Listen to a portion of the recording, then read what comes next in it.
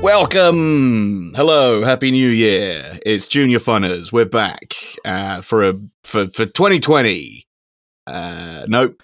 It's what year is it now? 2022, yo. We're in the future. Fucking hell. That means we will have been doing this for, is it 3 years this year? Yep. Can it have already been 3 years? Time fly. Time flies when you're having fun as an Arsenal fan. Although we wouldn't know anything about that this past weekend. Anyway, this is Junior Funners. It's the podcast about Arsenal and that. And we bring you all of the hottest takes, the hottest, freshest takes about football and beyond. Straight from us the oven. being the fun boys. Exactly, hot and fresh out the kitchen. Nope, can't quote that guy anymore. Nope, he's not going to talk about him.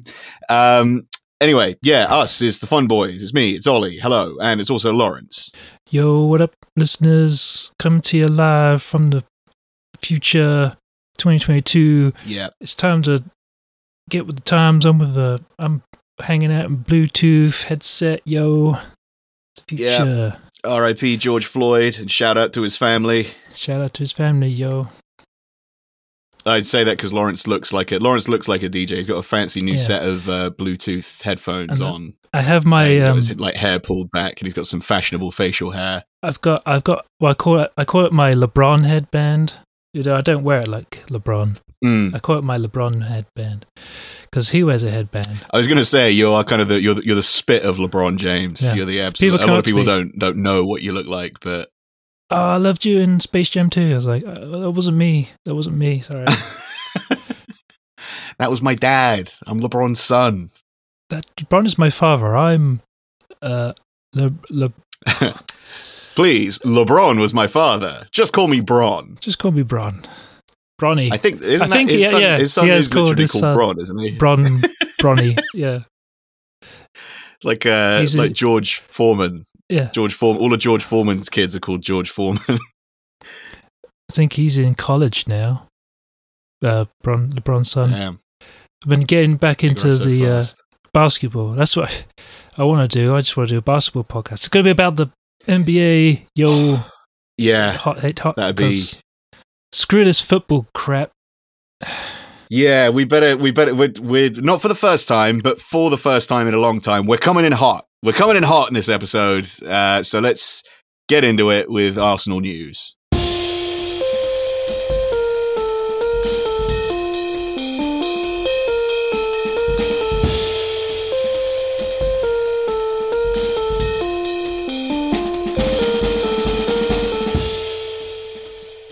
So this is the first segment where we talk about the most recent goings-on with Arsenal. And folks, it's bad. Yikes. It's a real yikes moment. It's a real bra moment. It's cringe. It's chuggy. High key. What do the kids say? High key. It's high key. Sus. Capped. Is that no cap? It's sus. No cap, it's definitely sus. It's high-key sus. Trigger warning out there, listeners. Cringe.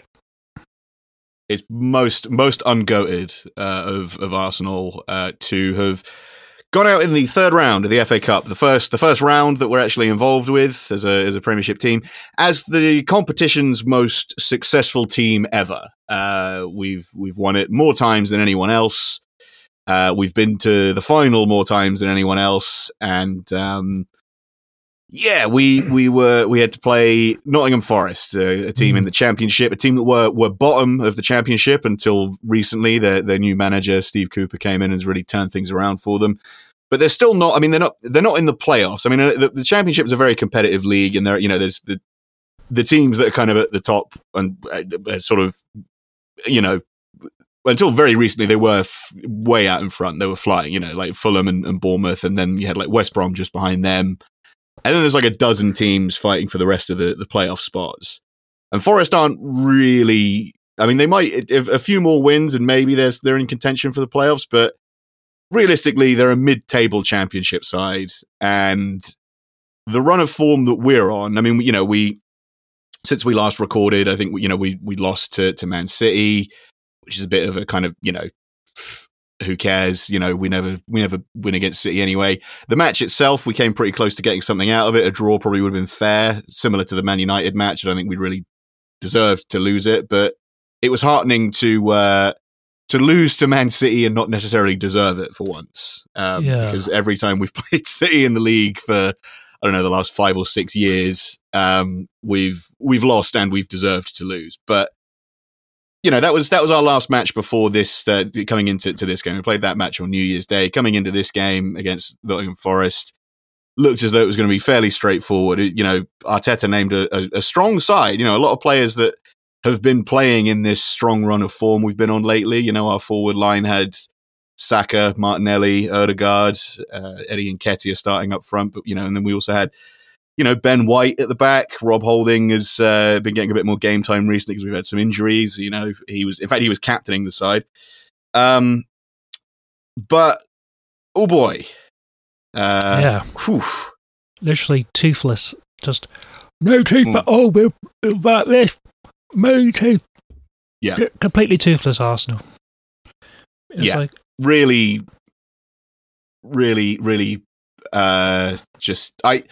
I'm genuinely struggling to think of a worse performance. I think that and I don't. It's difficult to sort of not sound hyperbolic, but I cannot bring to mind a worse performance than that ever. As an Arsenal fan, having sort of sat through. I mean, maybe the 8-2 defeat to United that's up there, but. I mean, the last time I can remember us being this bad is probably you'd have to go back to there was when we went out of the Europa League against Villarreal, last season. That was pretty frustrating. That was pretty poor, but it still wasn't as. I mean, that was that's the Europa League. That was we were competing in Europe against another good team to lose in the way that we did. We haven't even mentioned the result yet. We've been talking, building it up for the last few minutes. But yeah, we lost 1-0. We away to Nottingham Forest. Managed to go 90 minutes without a single shot on target. Great stuff. Quintessential Arsenal performance. A real vintage Arsenal performance. It started bad and got worse. It was like the old sort of latter sort of Wenger. I mean, didn't we have the same thing? We played Nottingham Forest like a few years ago. Didn't they lose that one as well? Or I think I believe that the last time that we got knocked out this early in the cup. I'm looking at the article on the BBC Sport website. It even says. Yeah, the record FA Cup winners have lost only twice in the third round since 1996. Both times were at the hands of Forest. So yeah, they have somehow become our bogey team in the competition that we are the most successful. We're the top club in this competition's history, and somehow Nottingham Forest of all teams have become our bogey team. Not Liverpool, not Man City, not Chelsea, not United. We can beat anybody on our day in the FA Cup if they're in the Premier League, but for some reason, when it comes to Nottingham Forest, they just I don't know, man. Because I think that's another thing that really stings about it is that Nottingham Forest didn't really play very well either. They kind of just did the usual. I mean, I think they pressed. They pressed at times quite well. They managed to win the ball back. I think they pressed competently. Yeah. I don't think I think they didn't press. I wouldn't go so far as to say they pressed well. They pressed as well as they had to against a team playing as badly as we were. I think their game plan was kind of. It seemed to me that it was just double up on Saka, the only real threat. I think the top player that we had, the best player we had, just double up on him, triple up on him, just completely nullify Saka, and that was it. Really, is just try and we play out from the back, so they kind of full court press, as they say, and we had no plan B for that. There was no sort of, because our off the ball movement was non-existent. It was crazy that how poor our passing was. Like we'd be, like you said, we'd be sort of passing it around at the back, and then maybe it would get as far as like Lokonga in midfield, and then he'd just end up giving the ball away because there was no one ahead of him making any kind of movement or any kind of runs or anything that he could pass. He could pass it on to. He couldn't work the ball forward in any kind of meaningful way. So we were just constantly giving the ball away. And I mean, the first half especially was, I mean, that's got one of the worst first halves of football I think I've ever seen, like of any team. That's, I mean, Forest's best chance in the first half was the Tavares back pass. You know, the fact that their best chance was us almost scoring like one of what would have been the funniest own goal of all time. I don't know whether Arteta was trying to do his, because I was really hoping, because I hadn't seen Arsenal play for over a month, and I was like, Arsenal we've been playing well, so I really hope that I see some good. And they reverted back to what I saw, back in September. It was like Arteta just decided we're going to play sort of training ground, tiki taka. Don't try and actually.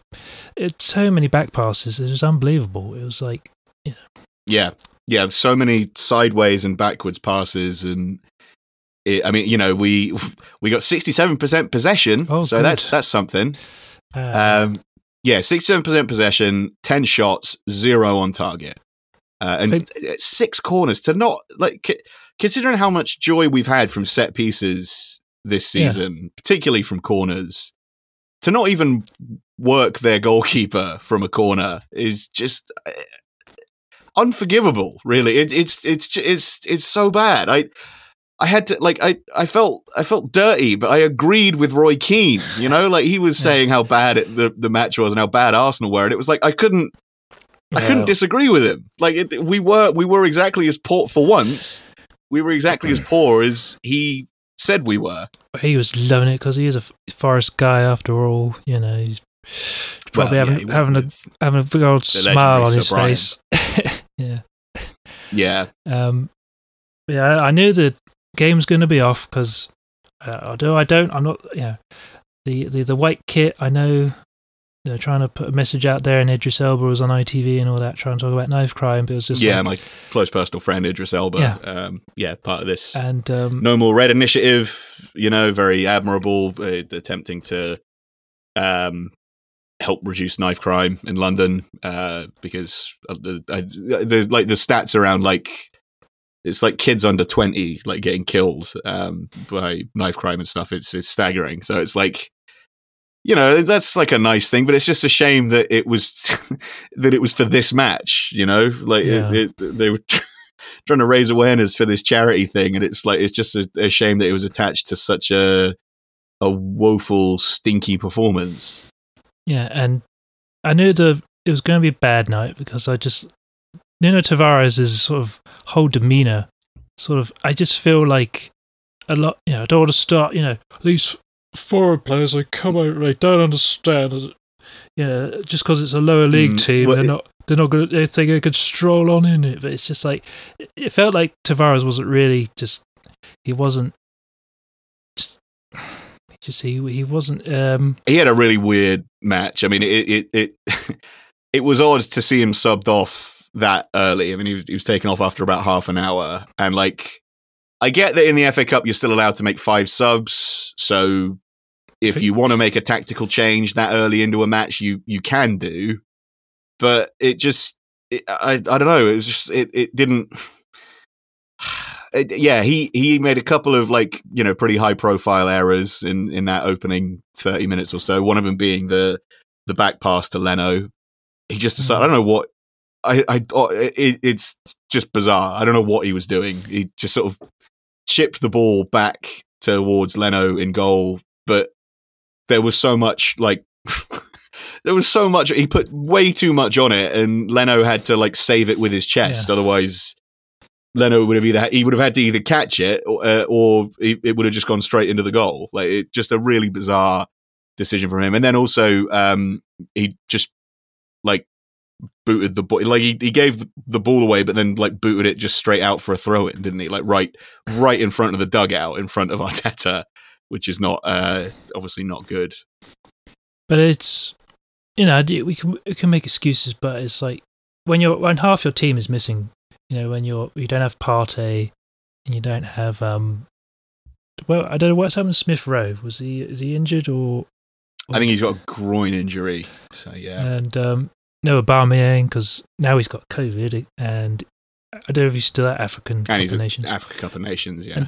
And Tomiyasu was out, so Gabriel was suspended, and yeah, so the majority of your starting lineup isn't there, and then you've got an 18-year-old Charlie Patino with Lokonga, Charlie Pants. I don't know whether they have how much of a partnership they have yet, but clearly wasn't really showing, and Charlie Patino didn't really have that much of an effect on the game. And no, yeah, I think it kind of played it into Forest's hands a bit. I think it made it a bit easier for them to try and kind of win the ball back in midfield, and all they had to worry about was maybe Saka, like I said, and Nketiah was completely, non-existent.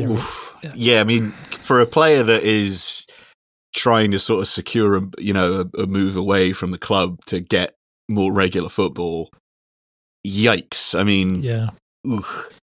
It's one thing to sort of, to score a hat-trick against Sunderland, in the League Cup, but like to play that poorly against, a team that is like we said, 9th in the Championship is insane. He had that gilt edge opportunity to just head it into, well, anywhere he liked, really, into the goal, and then seemed to get caught in two minds about whether he was going to chest it down and take a touch or whatever. But he just, ended up heading it completely wide, and it was just, baffling. And like I said, all of the forward players' sort of off the ball movement was non-existent. Nobody was making runs, or there was no urgency to kind of get the ball moving faster from the midfield. I felt bad for Charlie Patino because this would have been kind of a good game for him to get some more experience in, but it seemed as though there was too much expectation on his shoulders to have an impact on the game because nobody else in the team was having any impact. So it was sort of falling to him, and it was just he's only a wee boy. He's just like 10 years old, doing his own work. For goodness sake, he's got school in the morning. And all his mates are going to bant him. He looks like Harry Potter living under the stairs. All his mates are going to bant him. Oh, Charlie, mate, you crap, mate. Charlie Pants. Charlie Pants. And, it annoyed me that we let Maitland-Niles go. Why couldn't we have told Roma, let us just have him for this match, then you can have him. Instead, he's playing in the game against Juventus last night for Roma. I'm just like... Yeah, I didn't realise that we would let him go on loan kind of right as like Thomas Partey and Mohamed El Nene were going off to AFCON, so that means like we're down. That means we're down 2 central midfielders already. Xhaka's got COVID again because he refuses to get vaccinated, like a prick. So we could have actually we really could have used Maitland-Niles in the match last night. And we probably, we could have, ironically, he wants to leave to get more football. This is the month he probably would have been getting more football because we're short on central midfielders. So he would have had more of an opportunity to get more starts, I feel like, if he'd stayed for January. And then, if he plays well, then, I mean, the trend with a lot of Arsenal players is there's competition for places, which is nice, like there's sort of, so if he played well enough, there could have been, it would have been a bit of a selection headache for Arteta once El Nene and Partey come back from AFCON. But send him away on loan. He'll probably play really well at Roma, and we will be left with Xhaka and El Nene and is El Nene at African Nations? Yeah, right. Yeah, right. Okay. Yeah, he's playing for Egypt. I suppose that's the one advantage when we play Liverpool is I guess Salah won't be playing. So Yeah, I guess they won't have Salah or Mane. But yeah, I mean, yeah, we won't have Partey. So, you know, it's going to be a complete kind of it's just going to be under 21 match. May as well just bring the under 21s from both teams, just whatever. Plus Van Dijk and Trent and whoever. But yeah. Well, yeah, whoever else is fit and isn't testing positive, because that match was originally postponed, wasn't it? We were supposed to play it last week. So we're now playing the first. As we record this, we're going to be playing the first leg on Thursday. Obviously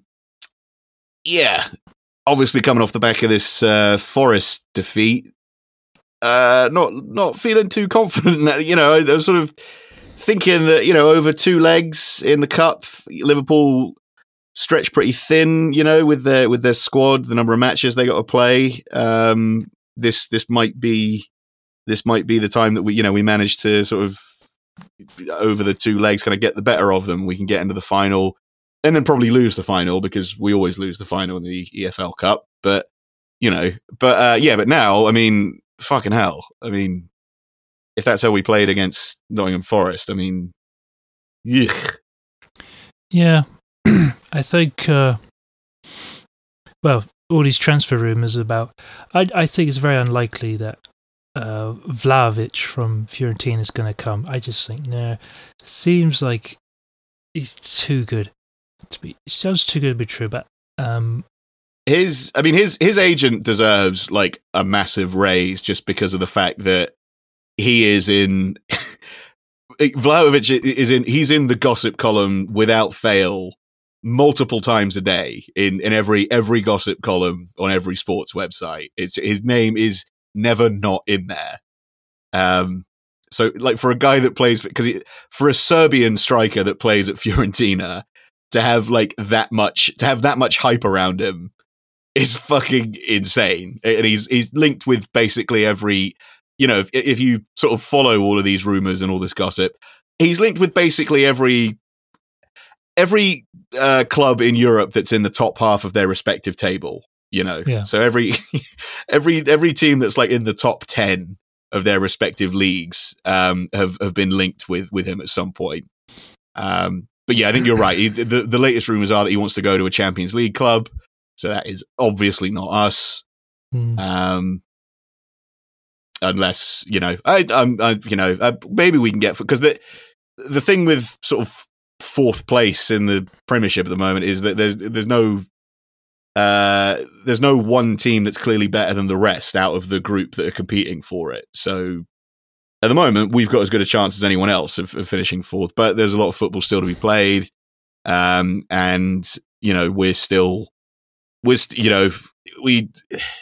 we can't help but be the same old Arsenal, Lord help us, sometimes we just got to go back to the old Arsenal, like you said, at the start of the season when we were just passing the ball sideways and backwards and getting as much possession as we can without ever doing anything with it, or even trying to do anything with it, without looking like we're building anything or working towards anything.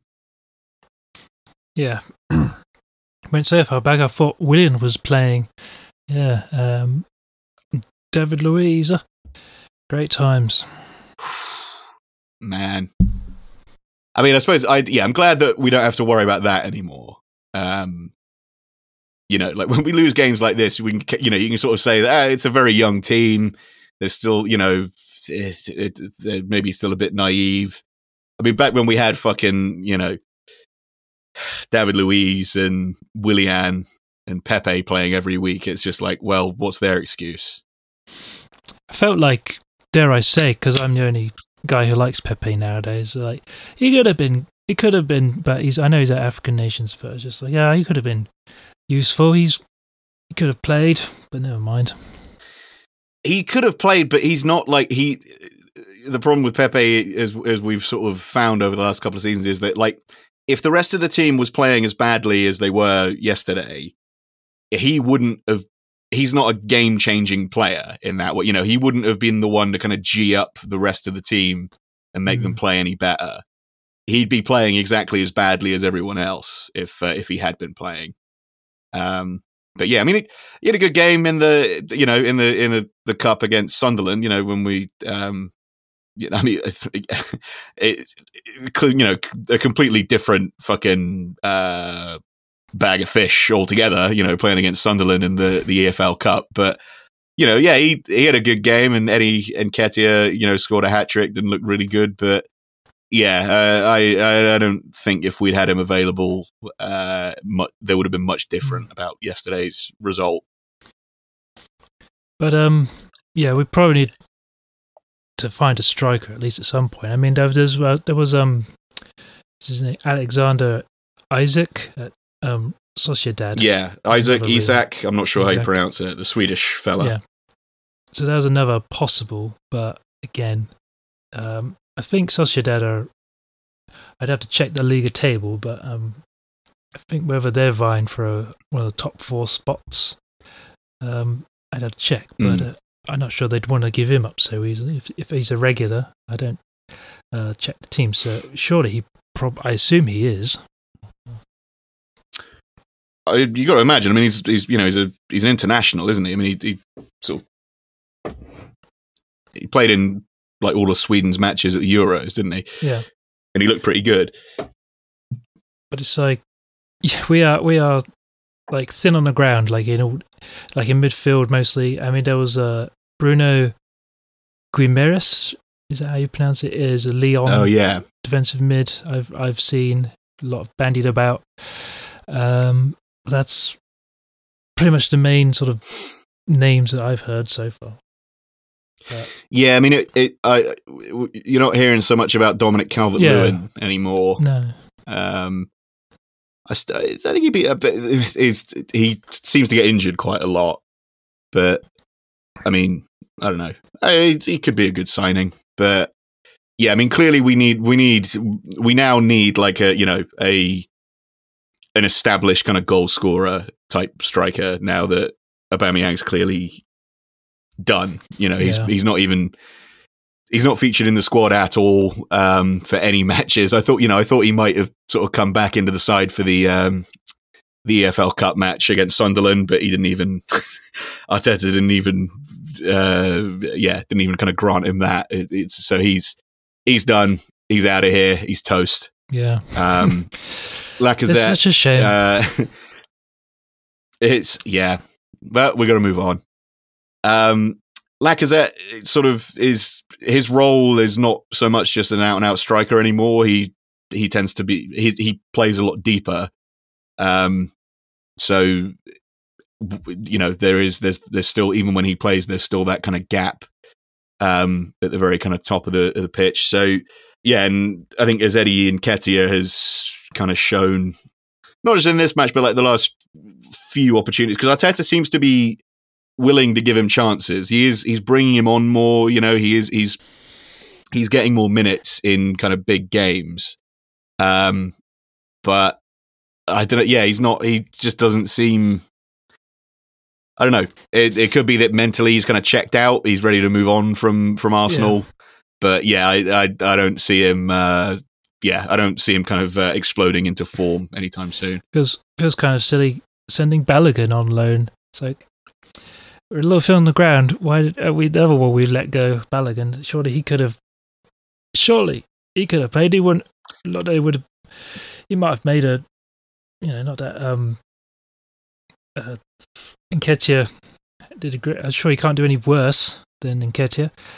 Yeah, you're right. I mean, yeah, why not? I mean, you think back to like the Europa League last season when we were sort of letting more of the younger players play in those matches, and how good he looked in the couple of games that they let him play. I mean, there's no way he could have been any worse than Nketiah or any of the players that were out there. I'm not sure whether I got to have some serious plan trusting, whether Arteta's like, relax, we've got this 18-year-old that no one's heard of. We're going to stick him in game against Liverpool, and you watch, he's going to score a hat-trick within the first 20 minutes of the game. Maybe that's Patino. Maybe that's, this was like a double bluff type thing where he had a really bad game against Forest. And then I was reminded, was this like a sort of 4D chess move from Arteta to the board, like Mourinho used to do, where he would lose a game to make a point that he needed to sign these players? Look, I lost. I need a midfielder. I need a striker. I need a whatever, Yeah. A right back. Maybe. Yeah. Maybe. It could be like a mind games thing from Arteta to the Kroenkes to say, look what you've done, you fuckers. This was our competition, this was our trophy. And this is it, and we've lost it now because of you fucks. Too busy hunting animals, the Kroenkes. Hunting big game. They're too busy hunting big game to watch the big game. Spend any time caring about the beautiful game. The beautiful game. Yep. Makes you think. Arsenal's chances of winning a trophy are as bad as likely as Dodo coming back. Sorry. I haven't brought my A game today. I was trying to go down a sort of extinction kind of joke, but it couldn't really. Hang on. Let me think about the Kroenkes would rather go to Trump Tower for a New Year's party than find a decent midfield partner for Thomas Partey. Oh, that's right. This year. They'd rather. What I liked about that is how succinct it was. I just really got right to the punchline very, very quickly. I like that. It's really good. It's better than mine because it's Monday and I'm all burnt out from posting online on the interwebs all weekend. Been posting too hard on the weekend. You got the posters hangover, they call it. Every Monday I get this sort of lull of like, oh god. But I get the week case of the Mondays is what you get. I like do the Garfield of posts. Like that Bob Geldof. I don't like Monday. Yeah. I'm sorry, listeners. I really can't bring the bands. Should have. I mean, it's difficult to kind of bring the bants when it coming off the. We've had 2 defeats in a row like this. Yeah, it really is such a fucking bummer because it's we're recording this, barely 24 hours after the events, and so these takes are red hot. These are fresh hot takes. We've barely had time to process our feelings. I'm so angry. I got so cross that I dropped curry sauce down my trousers. That's what it typical. was. It's typical that they scored the goal when I went to the fridge, and I came back and they scored. I was like, and that just always happens as soon as I leave the room. I was watching it in the living room, and my girlfriend was in another room, and we were doing that classic millennial thing of texting each other from different rooms. That's so quirky. And I said, there's about 10 minutes left, so it might go to extra time. So, might be a bit late starting dinner. And then almost immediately after I messaged her that they scored. So I was just like, oh yeah, don't see any chance of an equalizer. So maybe this will be finished on time then. Yeah, it doesn't help when you got your dad making fun of you. So he's always bouncing me about being an Arsenal fan. Because I asked her, I set myself up. I set myself up for it. I was like, who were the, in your day when you were going to watch Southampton or whatever? And he was like, who in your day was like the banter team, the banter club? He's like, oh, it was Arsenal, obviously.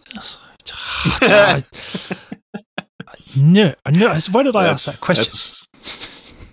That's a solid one. That's a solid one from Lawrence's dad. It's yeah. I'd set myself up for that one. idiot. I always ask. Yeah. I ask my questions in earnest, and I knew it was going to happen. That's what you get for being vulnerable. This is, you open yourself up, and then the world just fucking cuts you right down. Yeah. Just staying in my room, never coming out again. Yeah. But,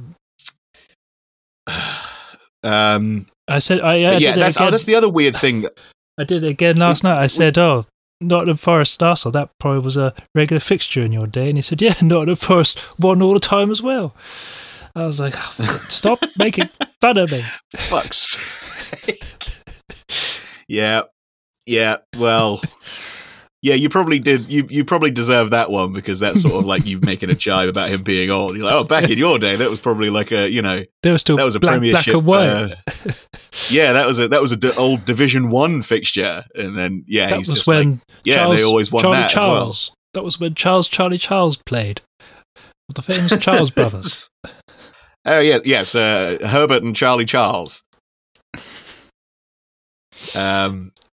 Man, we didn't even talk about the fucking because we mentioned how weird it was to sort of sub Tavares so early in the match. I think most managers would have waited until at least half time before taking him off, because it's not as though if he'd actually scored an own goal, then maybe take him off at 34 minutes or whatever it was. But to sort of ultimately just completely humiliate him like that in front of everybody by taking him off that early, when he's clearly not injured and it's a tactical change, and you bring on a like for like player in the same position. But I was sort of, as I said earlier, I sort of maybe sort of benefit the doubt. You can make 5 changes in these games, so maybe he's going somewhere with this. And then when it got sort of, towards the end of the second half and we needed an equalizer, the last change he makes with like a couple of minutes to go is to bring on fucking Sead Kolasinac, who hasn't played since the Man City game, I think, right? Since September. I think he's maybe played a couple of cup matches. I feel like he's maybe played in like maybe some of our like EFL Cup games, but yeah, he's not starting games or anything. But yeah, to take it, because he took off like it wasn't Saka. Who was it? Or was it Odegaard? No, I think it might have been Odegaard. I don't know. Take a look. I'm just gonna look it up real quick. But yeah, a bit. It's a problem when Zophil on the ground. I don't think he had literally any choice. It's like, God, I need to bring someone on. I don't know.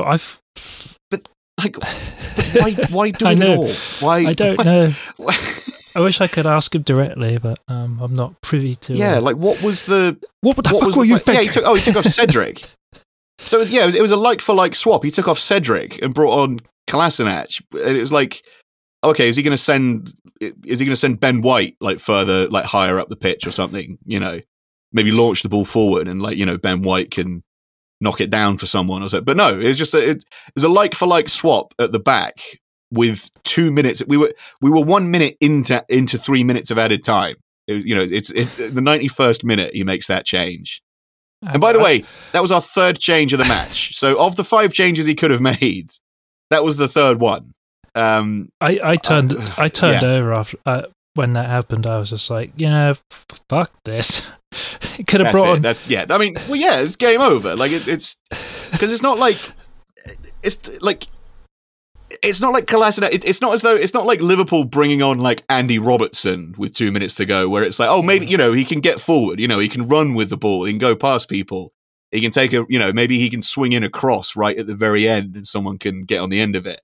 Like Kolasinac is not known for any of those things. Yeah. Like the things that I think he's most well known for are like just giving away free kicks and penalties and chasing away those carjackers when him and Ozil got held up by those guys with knives, which admittedly was pretty badass. Yeah. I mean, that was pretty cool. If I was ever going out anywhere, you'd want him as your bodyguard. He'd be good. Maybe you should just go into bodyguard. He's built like a tank. Just fuck it, be a bodyguard or a wrestler. He looks like a boxer. He literally looks more like a rugby player than a football player. But Yeah, to sort of to bring him on as like the last roll of the dice when you desperately need a goal is just insane. I don't know. Arteta had a Arteta moment there. I think they all knew I was watching. They were like, lads, Lawrence is watching. Yeah. Let's all play shit tonight. Yeah, Lawrence is in too good of a mood. I was sitting there. I was having a nice weekend just watching. I watched West Ham and Leeds. I was like, I'm really having a good time. I'm on my Twitters, and Arsenal going to play. It's been a while since I watched. And they let me down again. You were in full Freddie Mercury mode. You were like, "Don't stop me now! I'm having such a good time. Good time. I'm having a ball." I was literally so mad, furious. I had no words. I have no words. Yeah, except for the previous 40 minutes of stuff we've been talking about. Yeah, I think have we kind of picked over the bones of that match enough? Do you reckon? There's nothing. Yeah. The fact that the other thing that made me laugh was that again, all of the kind of pointless sort of sideways passing meant that rather than any of our forward players like Martinelli or Odegaard or Saka or Nketiah sort of taking shots, all that was happening was that we were sort of passing the ball around in their half, on the edge of their penalty area, and then someone would just lay the ball off, and who would run onto the end of it to sort of try and crack away a shot? None of the guys I just mentioned, but Bob Holding. Old. What was it? Oh, on the Tuesday Club, they had an anagram for his name, and I've forgotten it now. Old Bighorn. Well, he's not. Yeah, I mean, you can't call him Rob Balding anymore because he's had his hair plugs, isn't he? He's got a suspiciously thick head of hair now compared to what he had last season. He's got to go out with afro. It's like Phoenix Knights. It's not far off. I mean, it's pretty. I mean, when you look at what he looked like last season, it's like he could have gone for something a bit more subtle. It's nuts that what he's done to his hair. It's not quite as crazy as Trump or anything like that, but it's just if you look at a picture of him from a year, 18 months ago to now, it's just come on, man. Come on. That's nobody's buying that's really you. But yeah, one of the shots that he took went so far wide that it hit the fucking corner flag. I mean, that's great.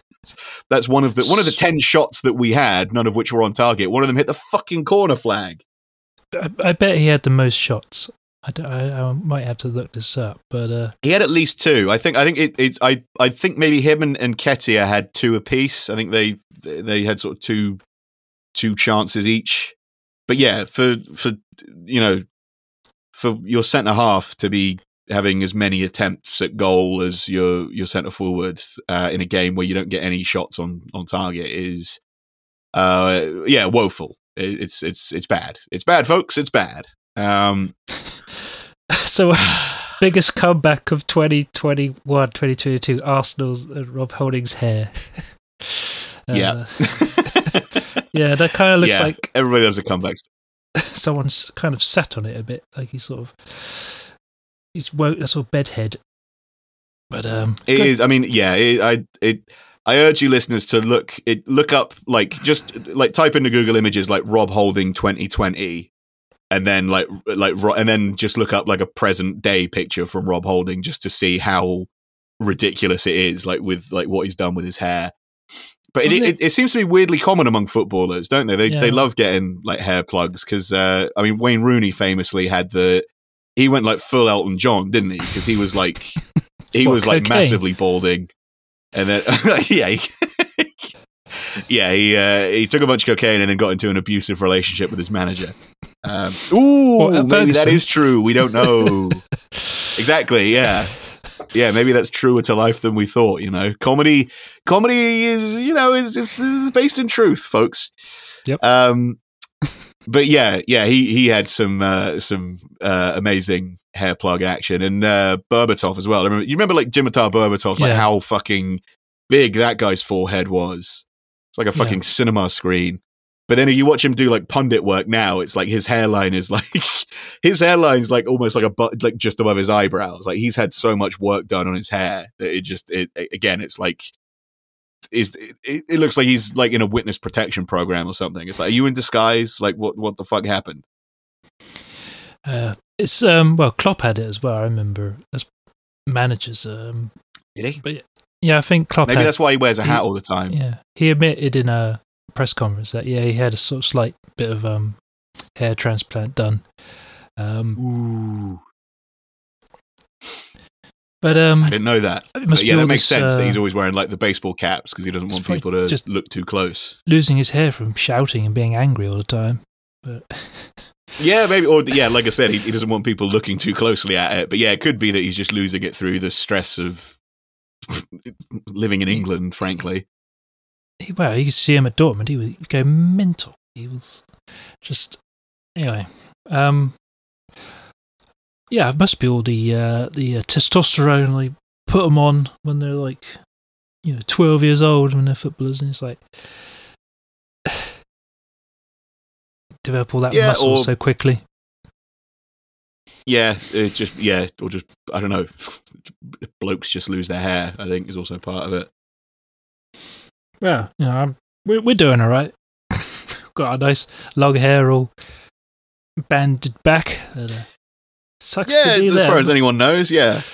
As far as anyone listening to this is aware, we don't have any hair problems. But no, we're sort of we've both got sort of quite luscious hair. We had to put. I've got like a Jack Grealish hairband, and you've got your. I do kind of look like the Grealish when I take these headphones off. I'd have to show you, but hang on, listeners. There you go. Well, is it? Yeah, because you've got like sort of you've got like the thinner facial hair.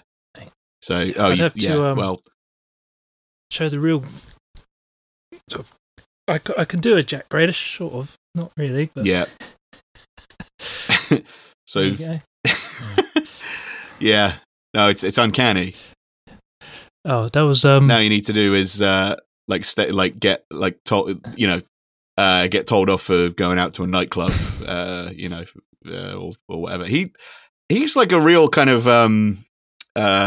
throwback Jack Grealish, isn't he? In that he's like allegedly sort of had like multiple affairs and getting various people pregnant, and the fact that he's supposed to, like, him and Phil Foden are always going out like clubbing when they're supposed to be like training the next day for City. Is that like that's apparently one of the reasons that he's not been starting as many games recently, is that like Guardiola's trying to sort of discipline him. But yeah, so it's been a while since you heard of like a footballer kind of doing that kind of behavior. Spice Boys 2, remember those days of was Liverpool guys, McManaman and Redknapp and Robbie Fowler and I can't imagine Michael Owen being part of that. I can't imagine Michael Owen being part of that. He would have been too young. Yeah, they wouldn't have let him in. He wouldn't have got past the bouncers. He's literally like... What a fucking weirdo Michael Owen is. He's literally like Dougal from Father Ted. He's just this completely oblivious... completely oblivious. Just so like weirdly innocent, but stupid. But then like... but like Dougal's likable, you know what I mean? like Michael Owen just seems like a pain to be around. There's that video of him where he just like when he's at Stoke and it's like him and Neville Southall like training with these like kids, like these teenagers. Like I'm not even like the kid that's like training in goal with Neville Southall's like 12 years old, and Michael Owen's just fucking like just blasting shots past him and then celebrating like he scored in an actual match, like he's running around cheering. It's just like Neville Southall's literally just like, well done, he's 12. Like he's just like, what the fuck are you doing? Like you've proved that you're better than a little boy at playing football. Well done. It was a thing when he was in his younger days. He was at Liverpool and he was like showing around the place where he lived, and he picks up the phone and goes, "This is the phone that I use to call my mum." We know what a phone does, but thank you. Thanks, Michael. This is the toilet that I poo in. This is the sink that I also poo in. I mean, my favourite Michael Owen thing is still when he He did that tweet about like that he doesn't like films, like just as like a concept. Like he's just like I don't like films. I've only watched he said like I've watched maybe less than 10 films in my entire life. I don't like films. Like people were like asking him which films he'd watched, and it was like I think he'd watch like Dirty Dancing or something, like maybe like Saving Private Ryan. Like he just watched like this sort of just this weird like sort of hodgepodge of films over the years, but he just decided that like as an art form to just be like, no, not for me. Don't get it. Movies, talkies, no thanks. He'd be a great counter to Mark Kermode on his radio show. That would be quite funny. That would be funny. Yeah, you send them to watch like the same film. And then you get get Kermode to review it, and then you see what like Michael Owen thought, and then it's like Kermode would probably be, he'd be like, if it's like a big block, one of those like big Marvel movies or whatever, like Kermode's probably like, yeah, that's fine, it's fine, it's whatever. And then like Michael Owen's just like, this is the best thing I've ever seen. I'm going to become Spider-Man now. I've decided this is changed the course of my life in ways I couldn't have imagined. So I'm going to fulfill my destiny and become Spider-Man. So, what did you think of the film The Shape of Water, Michael? I thought Shape of Water was round. Yeah, water does not have a shape. The shape of water is a cup. Thank you. Shape of cup. Films. Here we go. Films I've been to watch: Rocky, Heat, Ghost, Jurassic Park, Cool Runnings, obviously, Seabiscuit, Karate Kid, and Forrest Gump. So he's only watched like most of those are sports films as well, aren't they? Like and Rocky, horse racing, Seabiscuit, because he's into his horse racing. Yeah, exactly. Yeah. Oh, of course. Yeah, obviously. They all like the ponies, don't they? Footballers. But yeah, they're mostly sports films, aren't they? Like, yeah, Rocky, Seabiscuit, Cool Runnings. Like he still can't like get out of his like can't get out of the sport or the macho. Yeah, the thing that yeah. Movies on ITV4. The athlete in him. But yeah. What was I going to say? Oh, God, it's gone. It's insane to me that he's watched Heat and decided that he doesn't like films as well. Like that is like to watch Heat. Heat's like objectively one of the best like crime thrillers ever made. I mean, it's just so good. And to have that as one of like 8 films you've ever watched in your entire, to be a grown ass man and to have like what did he do as a kid? Like, there's no like kids film. Like he didn't, like they make films for children. They've done it for like 100 years. Like, what did he do when he was a kid? Maybe he was brought up like very sort of conservative, very Christian, very sort of like, weren't allowed to watch anything on TV because it was the devil. Like, but then he became a footballer. He became a professional footballer so young and like got so much money. Like, why? Like, surely one of the first things you do is sort of rebel against your parents in that way and be like, I'm going to watch because we all remember like they were like well, I'm assuming this is a thing that like I always seem to like come across, but there was always a kid at school whose parents didn't let them watch The Simpsons. Like there was always like a weird family that didn't let their kids watch The Simpsons. You know what I'm talking about? Yeah. Yeah. Well, I had a relative who wasn't allowed to watch The Simpsons. But, oh my God. That's embarrassing. But yeah, like, but even if it was something like that, where like his parents were just sort of like, no, now Michael, you've got to focus on your football, so no distractions. You can't watch, the fucking Thunderbirds movie or whatever. Like, surely, as soon as he like, even when he's like a youth footballer going away on tour, if he's staying in a hotel. Like you watch the telly in the hotel and there's like, maybe there's Indiana Jones on the telly or something. It's just insane to me that like he chose not to watch any films until he was an adult and then just decided that, nope, not into it. Maybe he just does. Maybe he's like, get into hot water saying this. Maybe he's like got, I don't know, like ADHD or I mean, it could be that he's on the spectrum. I mean, it would if Michael Owen was on the spectrum, it honestly would explain quite a lot about like how.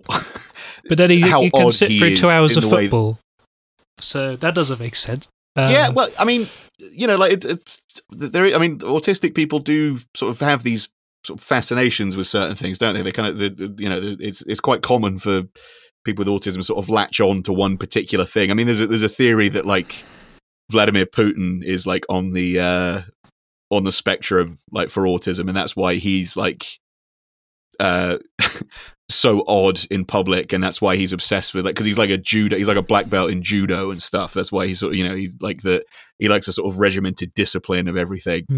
But yeah, maybe, I mean, like I said, so much about Michael Owen would make more sense if it turns out that he was on the spectrum. But I mean, you don't, like you said, you don't want to speculate about that type of thing because you know, you can get in trouble for it. But it wouldn't be a massive surprise if he said that, you know, yeah, I've been diagnosed with autism. But I mean, if that's not what it is, then, like we've been saying, he's just the world's biggest freak. Like, he's just the world's biggest weirdo. Yeah. It's like I would have liked to have seen him maybe grow a beard, grow his hair out, have a bit more self-expression, but it's just, you know, that hairstyle that has not changed since 1908. The same. Yeah, he's kept that schoolboy kind of like quiff with the gel, because he never even adopted like the kind of undercut thing where, like, you know, you buzz shave the size of your head, the size of your head, have it long on top, like Peaky Blinders. Like everyone in football did that a couple of years ago. He didn't even do that. The most extreme he did was just completely buzz his hair. It sort of when he completely that was his phase. I think when he joined Madrid, he sort of briefly buzzed his hair for a bit, but then he went back to just how it was. Yeah, I think and that was probably that would have been around the time or just after when Beckham did it as well, didn't he? So that was probably like him sort of going to Madrid and copying Beckham. But yeah, other than that, he's had that same like kind of like little kid haircut for his entire life, as far as anyone can tell. Yeah, but how to I always remember when I was younger, seeing like adverts for sort of Michael Owen's soccer trainer, where you had like a bit of a ball on a string, you strap it around your waist and trying to learn how to do. I remember that. How to do keepy uppies and dribble around it. Like Michael Owen, they're just trying to get Michael Owen to sell anything. They even had like Michael Owen's Pro World Soccer football game, whatever. It was the worst football game ever. It was terrible. Yeah, he put his name to some real crap. He was in adverts. He was in adverts for pretty much everything. For a man with like negative charisma, like he was for some reason he was like the spokesperson for so many products. I remember like I think Alistair McGowan, if you remember him from like way back in the like early 2000s, the impression guy. He used to do, because like he always used to talk in interviews about like how he there were loads of impressions that he could do really well, but he couldn't do them for his TV show because physically there was no way to make him look like the person. And Michael Owen was one of them, because he used to do a really, really good Michael Owen impression. And he did an impression of Michael Owen's autobiography, which came out like, I think like just after like I think it was like just after France 98. And it was literally just like, you know, it's like, so I was born and I grew up playing football, and I was quite good at playing football. And then I went to school and I got better at playing football at school. And then I got a trial with Liverpool, and I was very good at playing football. And then I played for England, and I was very good at playing for England. The end. That'll be 1899. Thank you. And then I like horses. Like that they're really fast. Yeah, and but yeah, basically his whole the entirety of his autobiography was like, you know, because he was like 20 years old when it came out, so it was just like, yeah, I was born, I grew up playing football, I played football for Liverpool, and then I played football for England. the end. It's like, I like that when the sports personality recently, well, whoever won it, and he was trying to do the sort of. I can't remember. Oh, it was Emma Raducanu won it, didn't she? Yeah. Okay. But he was like, "Oh yeah, he did that."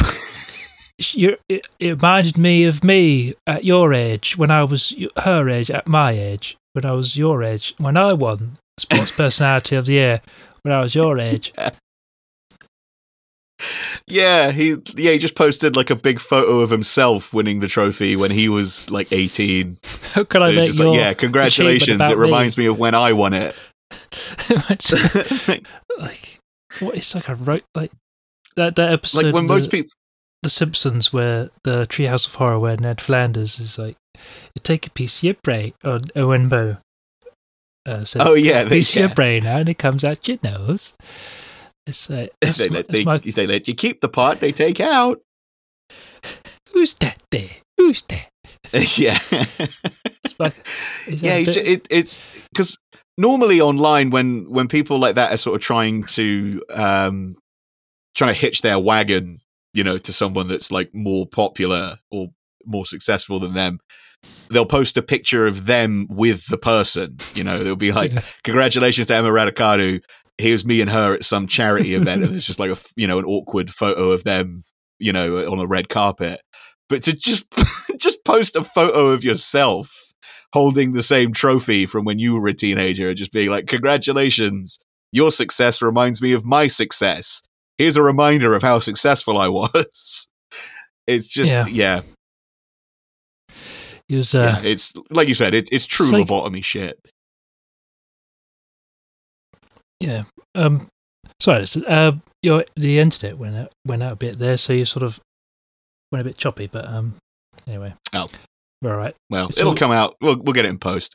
It all stops, and it all in a big flurry. All the words go.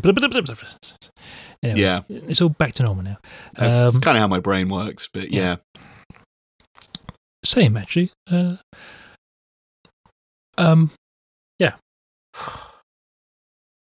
What else to talk about?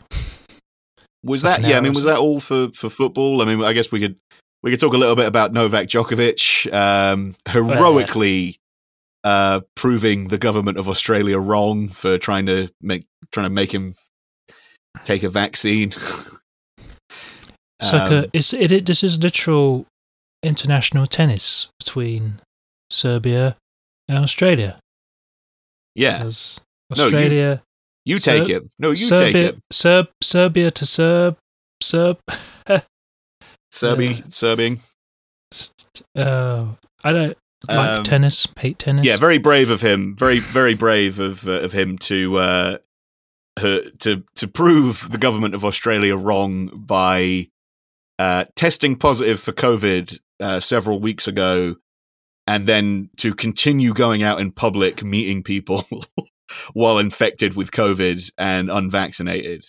Just real hero shit from the guy who already had a reputation for being like a kind of awkward, grumpy weirdo. Which is literally every tennis player. This is just... I remember I think during Wimbledon last year there was a thing where people were saying that he's always been kind of jealous about people like Rafael Nadal and stuff, who are people that are much more well liked within the tennis and sporting community, because like I said, he's got this reputation for being kind of awkward and grumpy, and then it's just well, okay, so you've just basically ensured that everybody is going to think you're a fucking mask off, man. Everybody knows you're a fucking dickhead now. Yeah. It was cool guy. There's a controversy that was in basketball as well with you heard of Kyrie Irving, plays for Brooklyn Nets. Yes. He was another player who refuses to have the vaccine, and Brooklyn, because they're a New York based team, they have a policy of everyone has to be vaccinated. So it's but now they're gonna have. They go on their away games, so now it's we're going to play them now, and that's so, yeah. So it's not cheating if It's quite funny. Someone made a tweet with a picture of LeBron, and he's got a hand with the referees, like, because he was trying to tell the referee to have these people thrown out, but something happened at one of the games. Yeah, he had people thrown out, and but they used a picture saying, "I heard Kyrie cough." I think my favorite basketball tweet was when they set up the NBA snitch line for was it for when like the players were like they were thinking of striking or something? Was that what it was for? And it was like, it's weird. Like, they have there was like an anonymous. They have some seasons. It's weird where they have I don't know what's kind of like a. It's weird to say lockdown season, but where they have like. They either don't play or they don't play as many games. And I think that could even be down to the owners doing that rather than the players, but sometimes. Anyway, but I just remember that there was like an anonymous tip line that was set up for like players to report if their teammates or if they'd overheard anybody talking about like like planning to strike or whatever. Yeah. And like the photo that they chose for the article was like a picture of Magic Johnson at a game on his phone. And like somebody quote tweeted it just saying like, "Hello, anonymous tip line. It's me, Magic Johnson."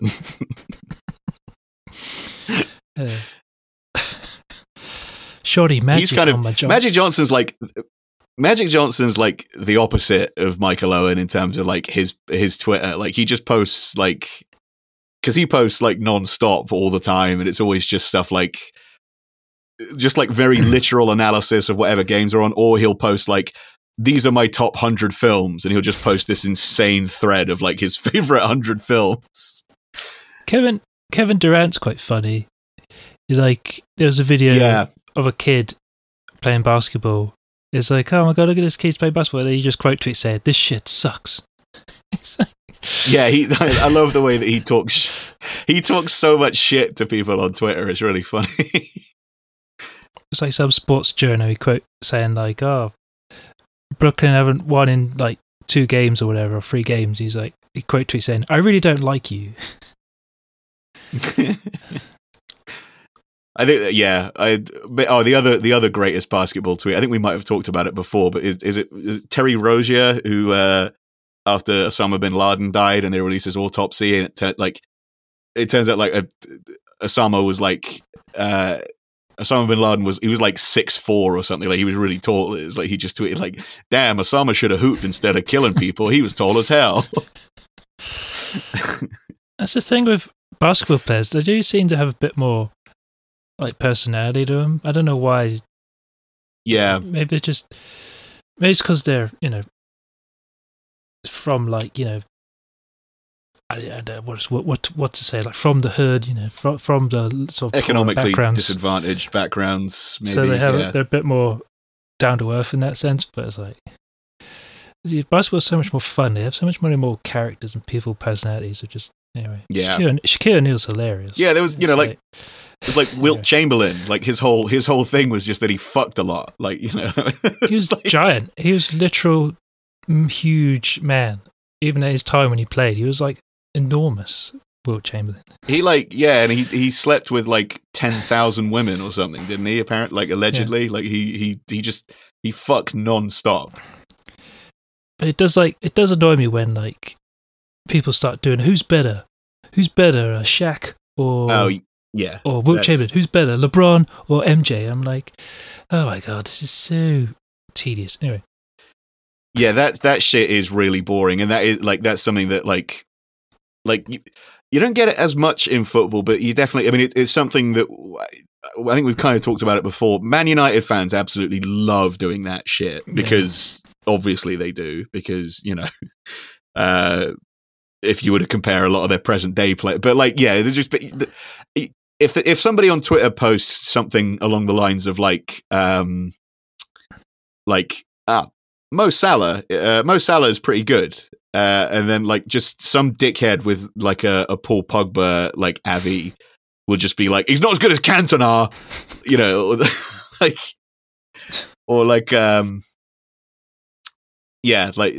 someone would be like, N'Golo Kante, I think he's pretty all right. N'Golo Kante, he's pretty good. And then like a Man United fan will be like, Paul Scholes would murder him. Plus ratio. Picture Paul Scholes plus ratio. Yeah, why are you mad? Why are you mad, bro? This ratio. Yeah. Yeah, it's pretty weird. People do that. But, yeah, basketball talk on Junior Funners. That's fun. Yeah, it's more fun to talk about than, the other thing that we normally talk about. Let's take a quick break, and then we'll come back with some cultural appropriation. Yeah.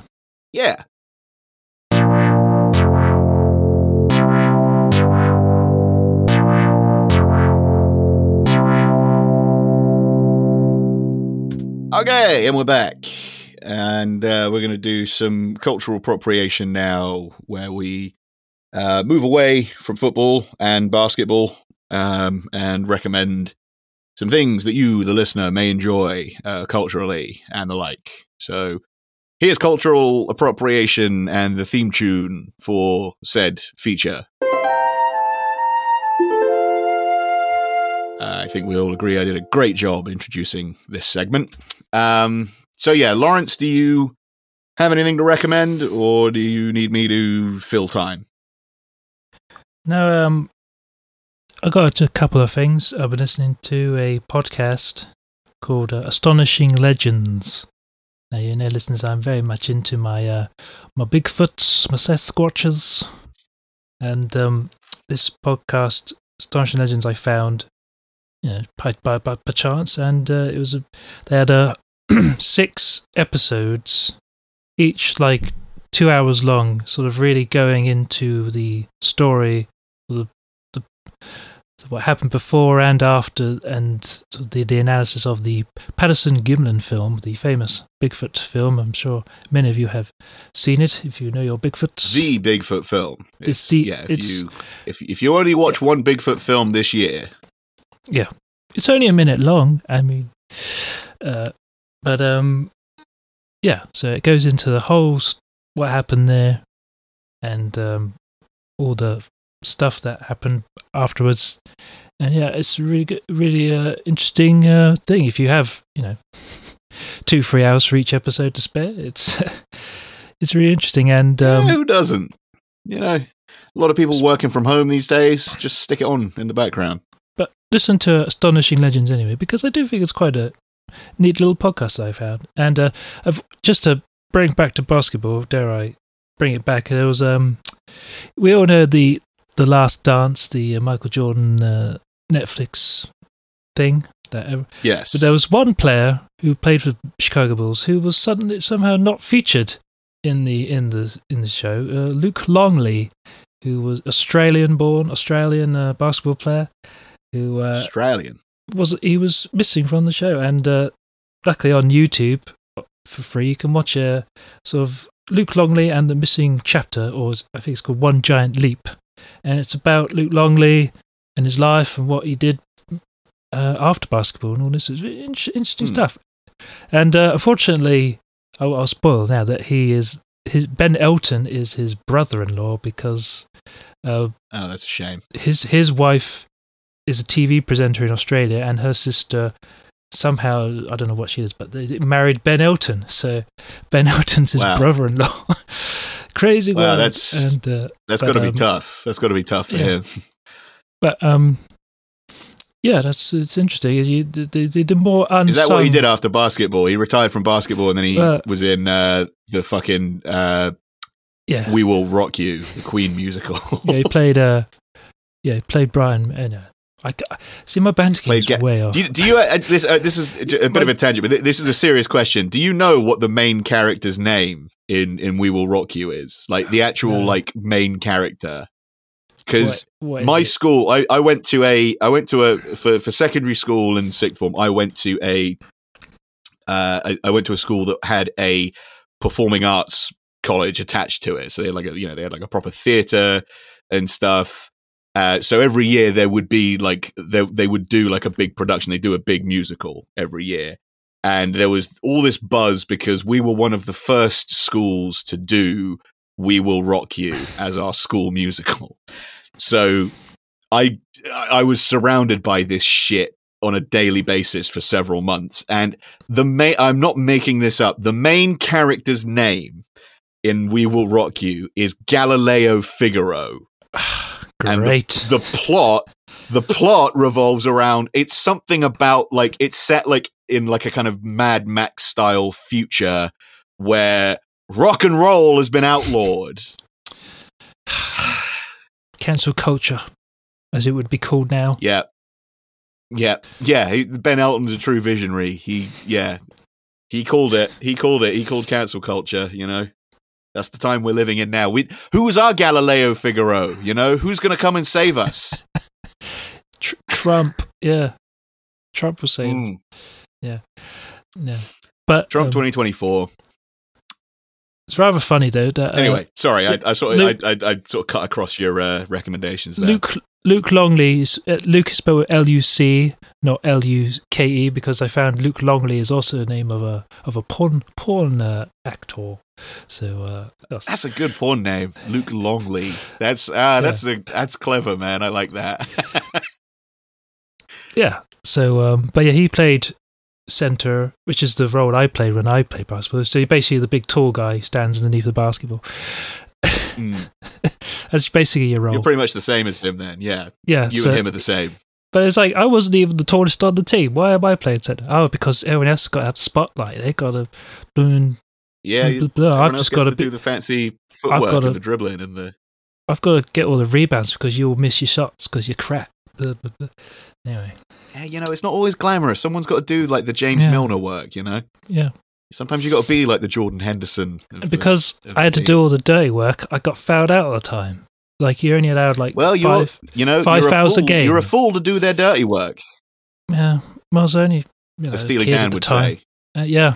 You don't want to do their dirty work no more. Wonder what ask Michael Owen, what's your favourite foreign movie? There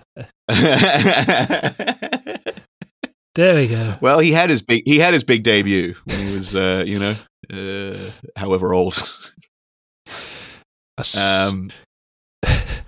I'm trying to think of a footballer named Ricky, so I could make a Ricky don't lose that number joke. But Ricky Alvarez played for Sunderland. So it'd be like, because he'd like, Michael Owen would like speed past him and he'd see the number on the back of his shirt, and Michael Owen would be like, "Hey, Ricky, don't lose that number." The number being, oh man. This podcast is so fucking good, man. We are so good. It's the thing, my banter. Why would anyone listen to anything else? The cogs in my brain start going click, clack, start getting going once I'm an hour in. It's like, oh God. But then, anyway. Yeah, we got to start doing like Joe Rogan style, like 4-hour episodes. Yeah, because we only get really good about an hour in. I'm going to have to start talking right close up to the mic. Lawrence, look that up, will you? Look that up, man. It'll speak into the mic. This episode is brought to you by drugs. Drugs are cool. You should all take them. And Bitcoin, cryptocurrency, Bitcoin. Alpha Chad Bronis, you're like talking straight into the mic, and you're plugging UFC, some crap. UFC. UFC. Dude, bruh. Have you seen this like video of Chimp playing banjo and whacking off? Oh man. Lawrence, bring that up, will you? Bring up the chimp whacking off. Put the chimp. You ever think about how like trans people are like less than human? Anyway, this episode brought to you by UFC. I might, yeah.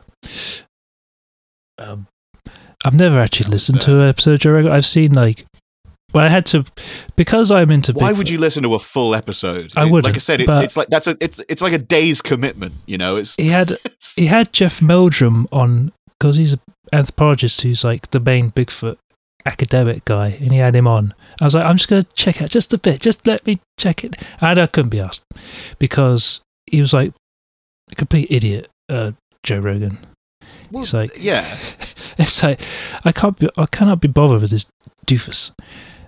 And I just, he's just a fucking he's a fucking roided out weirdo that hosts UFC. I mean, yeah, who cares what he thinks about anything? I didn't realize how small he was. He's just small. Yeah, he's like 5'2" or something, isn't he? Like, he's really short. It's madness. To he's paid about too much say. Ben Shapiro. There's that photo of him and Ben Shapiro stood together, and it's like fucking. It's like in Tom and Jerry where they have those episodes with like Jerry's nephew, like it's like a really like just a tinier version of an already tiny guy. Well, they're both quite short, aren't they? Anyway, Anyway, all these manlets everywhere. Yeah, and they're the ones sort of pushing for like traditional masculine, values and stuff. The fact that real men don't exist anymore. It's like all these tiny little fucking. I'm 6'2", pipsqueaks. I weigh like 190 to 200 pounds. I kick your ass, bruh. And all I do is eat mixed pies all day, bitch. I don't go to the gym. Yeah, at least you can dunk. Oh yeah, I must clear one thing up, listeners. I forgot to in the last episode. I forgot to mention about. I don't know. Probably people probably won't remember, but it was about that incident that happened at Paul High, where someone, as a kid playing basketball, and something happened. Oh yeah. I forgot to add that I was too scared to dunk because the gravel at our school was so slippery and bad and terrible that it was just a death trap, and that's why I was too afraid to like run and try and make a dunk. I was just I'm not risking it. In the last episode, if you haven't listened, Lawrence told a story about somebody at his high school literally dying from like hitting their head on the basketball court. It's so unsafe. I think they swallowed his tongue or something. It was only then when someone died that they went and bloody revamped it all. I was like, finally, Jesus, it was such a fucking ridiculous. Hell. Yeah, the gravel was just ridiculous. It was terrible. Yeah, I've never heard of that before. A gravel basketball court. That just seems like you're asking for trouble. It was just horrible little grey, stony, slipping in everywhere. Especially when it rained. It was like that's insane. Because all the mud and dirt underneath, it was just horrible. You might as well have it on fucking sand. Like, what's the point of that? It was just Paul Hyde. They always did things on the cheap. Like the classrooms when I got there, they still looked like they were from the 70s, 60s. It was disgusting. It was not good. Anyway, thank you for the days. Was that so? Your recommendations? Did you have anything else to recommend? Oh, that was it. Oh yeah, I forgot what segment we were doing. Yeah, that was it basically. You were in full Joe Rogan mode. You're ready to do another hour. Yeah, I was ready to debate him about Bigfoot. I was going to go on there and be like, you're wrong, man, you're wrong, because you used to be like a believer, now you're a full-on skeptic. I wonder what that is. Anyway. Oh, yeah, another thing, sorry. One more thing. Follow the money. Spotify trying to silence Speaking of Bigfoot, comedian, I don't know how you feel about him, but comedian Bob Saget passed away. R.I.P., yeah. And but he did a really good, what I think is one of the decent kind of shows, kind of funny take. But he did a show called Strange Days with Bob Saget, and he went and hang out with. This was before Finding Bigfoot, but he went and hang out with basically all the people that eventually went on to do Finding Bigfoot, and it's quite funny because he shows up how what an idiot Matt Moneymaker is, and how just what an ass he is. Because like they were having some night vision cameras, and someone had a torch or whatever, I think, and I think Bob Saget is holding the night vision camera, and and he turns and is pointing at the guy with the torch, and then Matt Moneymaker flips out and goes, "Don't point out the light! Don't point out the light!"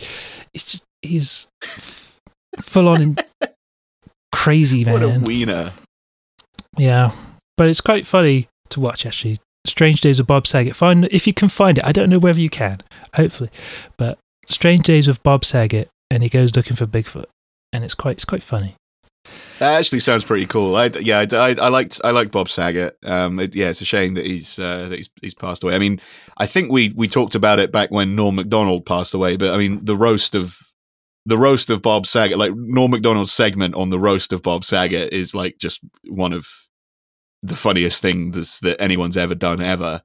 But yeah, Bob Saget was he seemed cool, man. Like everybody, I've just seen like everybody, all the comedy people I follow on Twitter have been like sharing like stories about him and stuff, and he just seemed like a really nice guy and a cool hang, and like one of those guys that's like, you know, almost funnier off stage than he is on stage, you know, just really funny to like hang out with, and, you know, just a real sweet dude.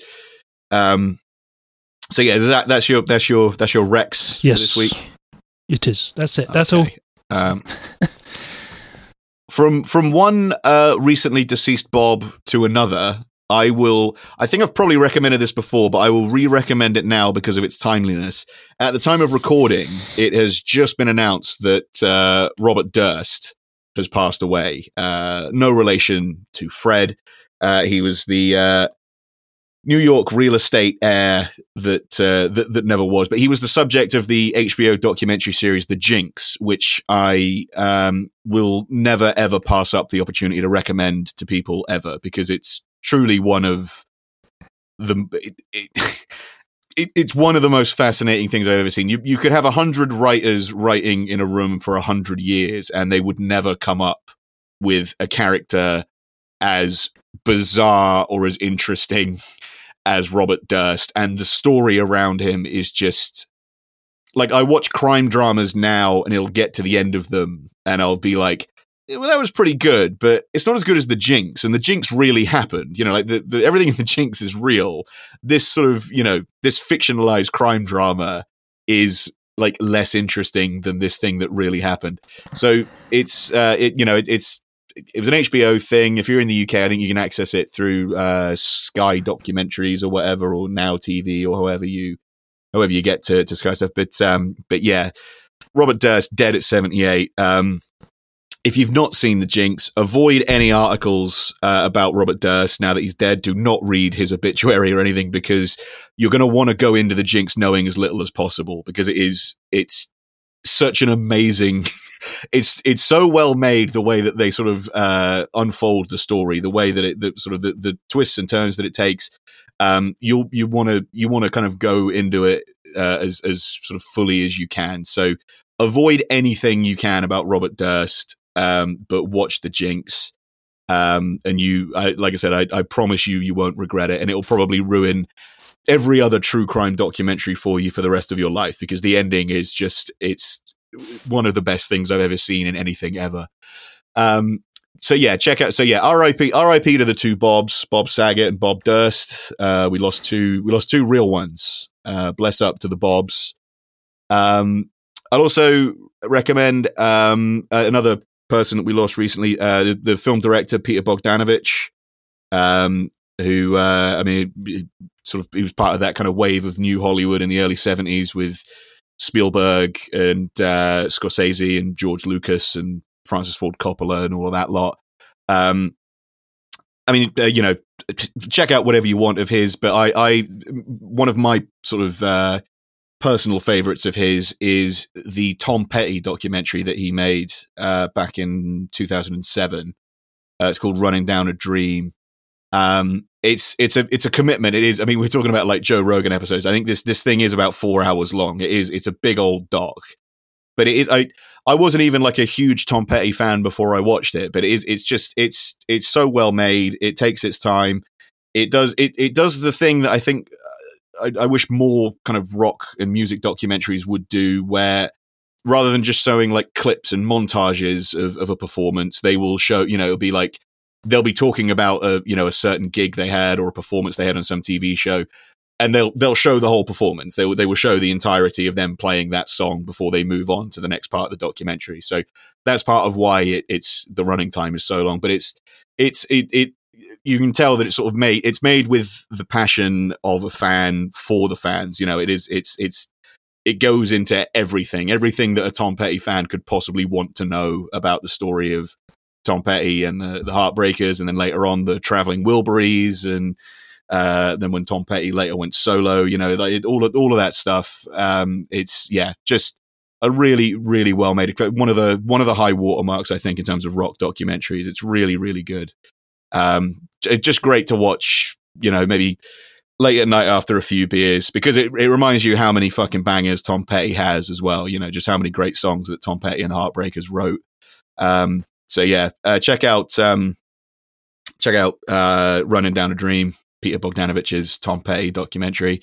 And I'll also recommend, since Lawrence mentioned Australia, there's a series that's just been uploaded onto the iPlayer in the new year, the BBC iPlayer. If you're outside of the UK, I'm not too sure how to access it, but it's called The Tourist. I think it's made by some of the same people that were involved in Line of Duty and The Fall, but it revolves around Jamie Dornan. Jamie Dornan's character wakes up after a car crash in the middle of the Australian outback. So he's like way out in the middle of nowhere, with no memory of who he is or how he got there or what he's doing or anything. So over the course of, I think it's the 6 episodes, he sort of has to piece together who he is, why it is he was in this car crash, what he was doing in the middle of the outback in the first place.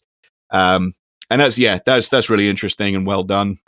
And I like the kind of the sort of slow pace of it sort of matches the setting, because it's in the middle of the outback. Everyone kind of takes things easy. There's this sort of odd air to everything. There's this very unique tone to it that I think it could only have been made. It could only be set in the outback. So it's that's The Tourist. Check that out. That's a fun thing to binge if you're looking for something to binge this new year. Check out The Tourist. Lawrence, you got anything else? I realised I was talking for quite a long time there. R.I.P. Betty White as well. Oh yeah. She couldn't just hang on, could she? She couldn't make it just the last few weeks. She couldn't get it over the line. Fucking bitch. Oh, and Sidney Poitier. Sorry. Yeah. So R.I.P. to Sidney Poitier, Bob Saget, Peter Bogdanovich, and Robert Durst, who are all at this very moment running a train on Betty White up in heaven. They're all playing basketball with Ruth Bader Ginsburg. She's just airtight. She's just airtight with all of those 4 guys at the moment. Betty Kanda forever. Saget Kanda forever. Saget Kanda forever. Bogdanovich Kanda forever. Poitier Kanda forever. Durst Kanda forever. Durst Kanda forever. Yeah.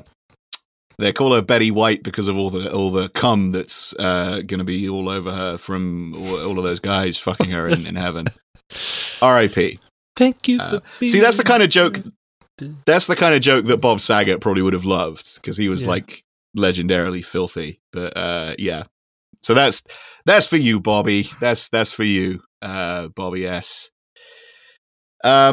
If you've been affected by any of the issues discussed in this episode of Junior Funners, we want to hear about it. Please send us an email at juniorfunners@gmail.com. You can also get in touch with us on Twitter. Slide into our DMs, why not?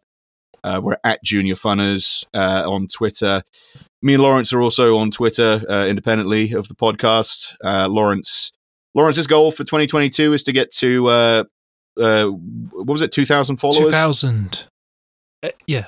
800 to go, listeners. 850, something or other. So we're going to get Lawrence to 2K this year. So follow him at IB Online. That's IBE Online. And I'm at Crispy Willis. Don't worry about following me. I don't need the attention, frankly, because I'm cool like that. But Chuck, either of us a courtesy follow. We both post pretty. I would say, maybe 60% of the time we post pretty good stuff. And that's, on Twitter, that ain't bad, because most of the time on Twitter, I don't know if you've noticed this, Lawrence, most of my timeline is maybe, I want to say 55 to 60% stuff from people that I actually follow. The rest of it switch it to latest tweets. That's what I do. I get off that home timeline and I switch to latest tweets. I hate that they've put that. Maybe I should, yeah. People do that. Why do they have their timeline set to home? Put it to latest. You get all the people you actually follow. Anyway. Yeah, I mean, all I get at the moment is people that you follow liked this tweet. Yeah. Or people that you follow this person. And then I get those stupid suggested topics of, it's like, and they're never correct. Like the algorithm is such dog shit. It's always like, like I had one where it was like the suggested topic was fishing. And it was like a guy that was saying like, he's some musician or other. And he was just like, this weird customized bass is for sale on in my neighborhood. It was a photo of just this really fucked up looking bass that some guys modded. But because it had the word bass in it, the Twitter algorithm in its glorious wisdom thought it was talking about bass. So that got chucked into the fishing suggested topic. So yeah, that's mainly what my timeline is. It's either suggested topics or tweets from people that I don't follow that have been liked by people that I do follow. And it's bullshit. Not to brag, listeners, but I did find my tweet. I made a tweet that got 6,000 likes before the new year.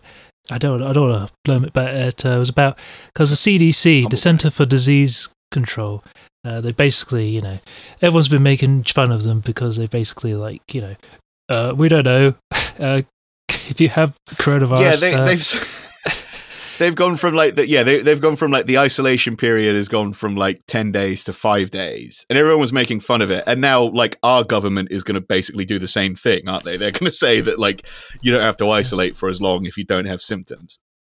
And basically, I made a joke saying the CDC says just go up and talk to her and just be yourself. And I got 6,000 likes, 6,000, and it got featured in some.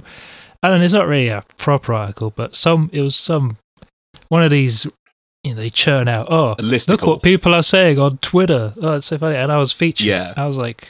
A listicle. So they didn't even ask you? Did they? No, they didn't ask you? They did. Normally they're supposed to ask you. No, they didn't. They didn't. That's bullshit. Call my lawyer. Where's my lawyer? Yeah. You need to better call Saul. Better get Saul. I just make the same. I literally make the same 2 or 3 jokes a day. Whatever's the word of the week, I will try and cram it into some kind of meme format. I just repeat. Who was it that tweeted Yeah, Twitter is literally, it's just Mad Libs now, isn't it? Yeah. It's just you've got this blank space, it's you've got all these formats and then these topics that kind of churn over every 24 hours, and you can just click the topics into the format, and sometimes one of them will get 100,000 likes. Yeah, but it's I've seen many people who I follow who were all right, they were just normal people, but then they started posting whatever picture they find on Reddit or whatever. What are those websites? Is it 9gag? Is that what it's called? Am I in the right? Oh yeah, 9gag is one of those content aggregator sites where they steal shit from other people. They'll find any sort of funny meme picture, and that's just someone made a switch from just being a normal poster to just right, this is what I do. I'm just going to post weird pictures. Got it. Remember Cursed Images? Cursed Images, there used to be an account that disappeared. But that's what they are now. They're kind of like that. And so what happened to you? You used to be normal. Why used to be cool, happened? Man. Used to be about the posts. Yeah. Used to be about posting. Used to post from the heart. And they stopped liking your tweets, and they the DMs dry up, Fucking bullshit. Suddenly they're not posting in the group chat anymore. They're too good for the group chat. Oh, they added me to a group chat. And they said, well, how great. Oh, he's really funny. You should check him out. And then, a couple months later, they kicked me out. Fuckers. Oh. Anyway. Well. But don't worry. I'm in That's showbiz. That's show business, 1 minute everybody wants to be your friend, and then as soon as you're not hot anymore, it's over. But don't worry. I'm in 1 or 2. But I don't really talk much anyway. It's not where I hang out in group chats, to be honest. Not really. No, the only group chat anyone needs is the Boner League group chat. We're all agree that's the best one. That's the best one. But yeah, I'm more or less just hanging out on Twitter. I get many of my people who follow me are kind of unhinged sometimes, to say the least. Some of their accounts, some of the things I have, a bit, I'm too nice. I do follow people back without really checking their account. And I'm like, oh shit, man. I really should. I think we've talked about it before, but like the Huang retweet. You know, if Justin Wang retweets one of your tweets, because the number of people that like he's got loads of people that follow him, but like he sort of specializes in like internet freakery. You know, like his YouTube series is all about like, you know, Tales from the Internet is all about kind of like weird internet subcultures and kind of famous kind of like, you know, weird kind of cult videos from the internet and stuff. But yeah, I've had it before where like he'll retweet something that I've done, and it's like I just sort of out of curiosity, you sort of start to scroll through the likes and sort of see who's liking it. And the number of times like I've had like you know, he'll retweet me and I'll be getting like, you know, like I don't know, a couple of hundred likes or whatever. I'll just scroll through and randomly click on someone, and it'll be like a guy that's like his bio is like I draw hentai and furry porn. My commissions are now open, and then his pinned tweet is like whatever the latest fucking piece is. It's just like this insanely graphic thing of like a My Little Pony character getting fucking blasted in the ass. Like, just nice. Yeah, it's like, man, that's but he liked my tweet about Mewtwo or whatever. So it's that's Twitter. It's Folks, a great place. That's Twitter. I wrote, there was a time where I was like, hey, I ain't going on Twitter.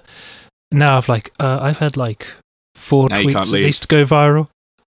It's a real Hotel California, you know. You now you can't leave. It's like, you can check out, as in you can log off, but you can never leave.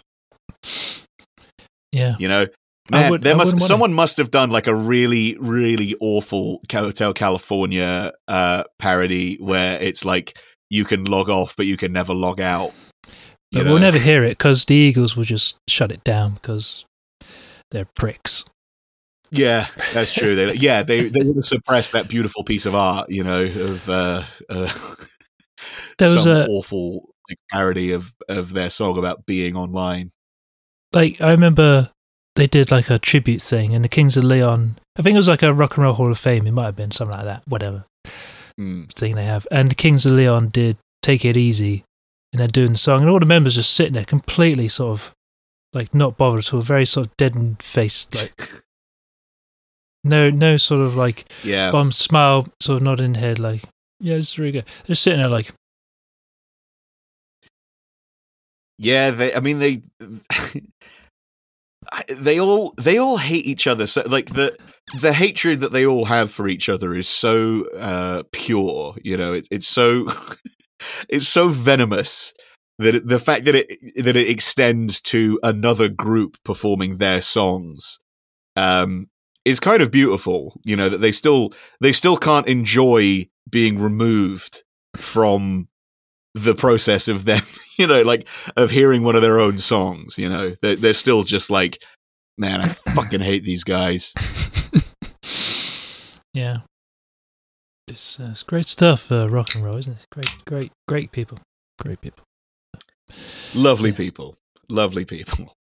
That's probably enough for this episode, isn't it? Yeah. All right, bye.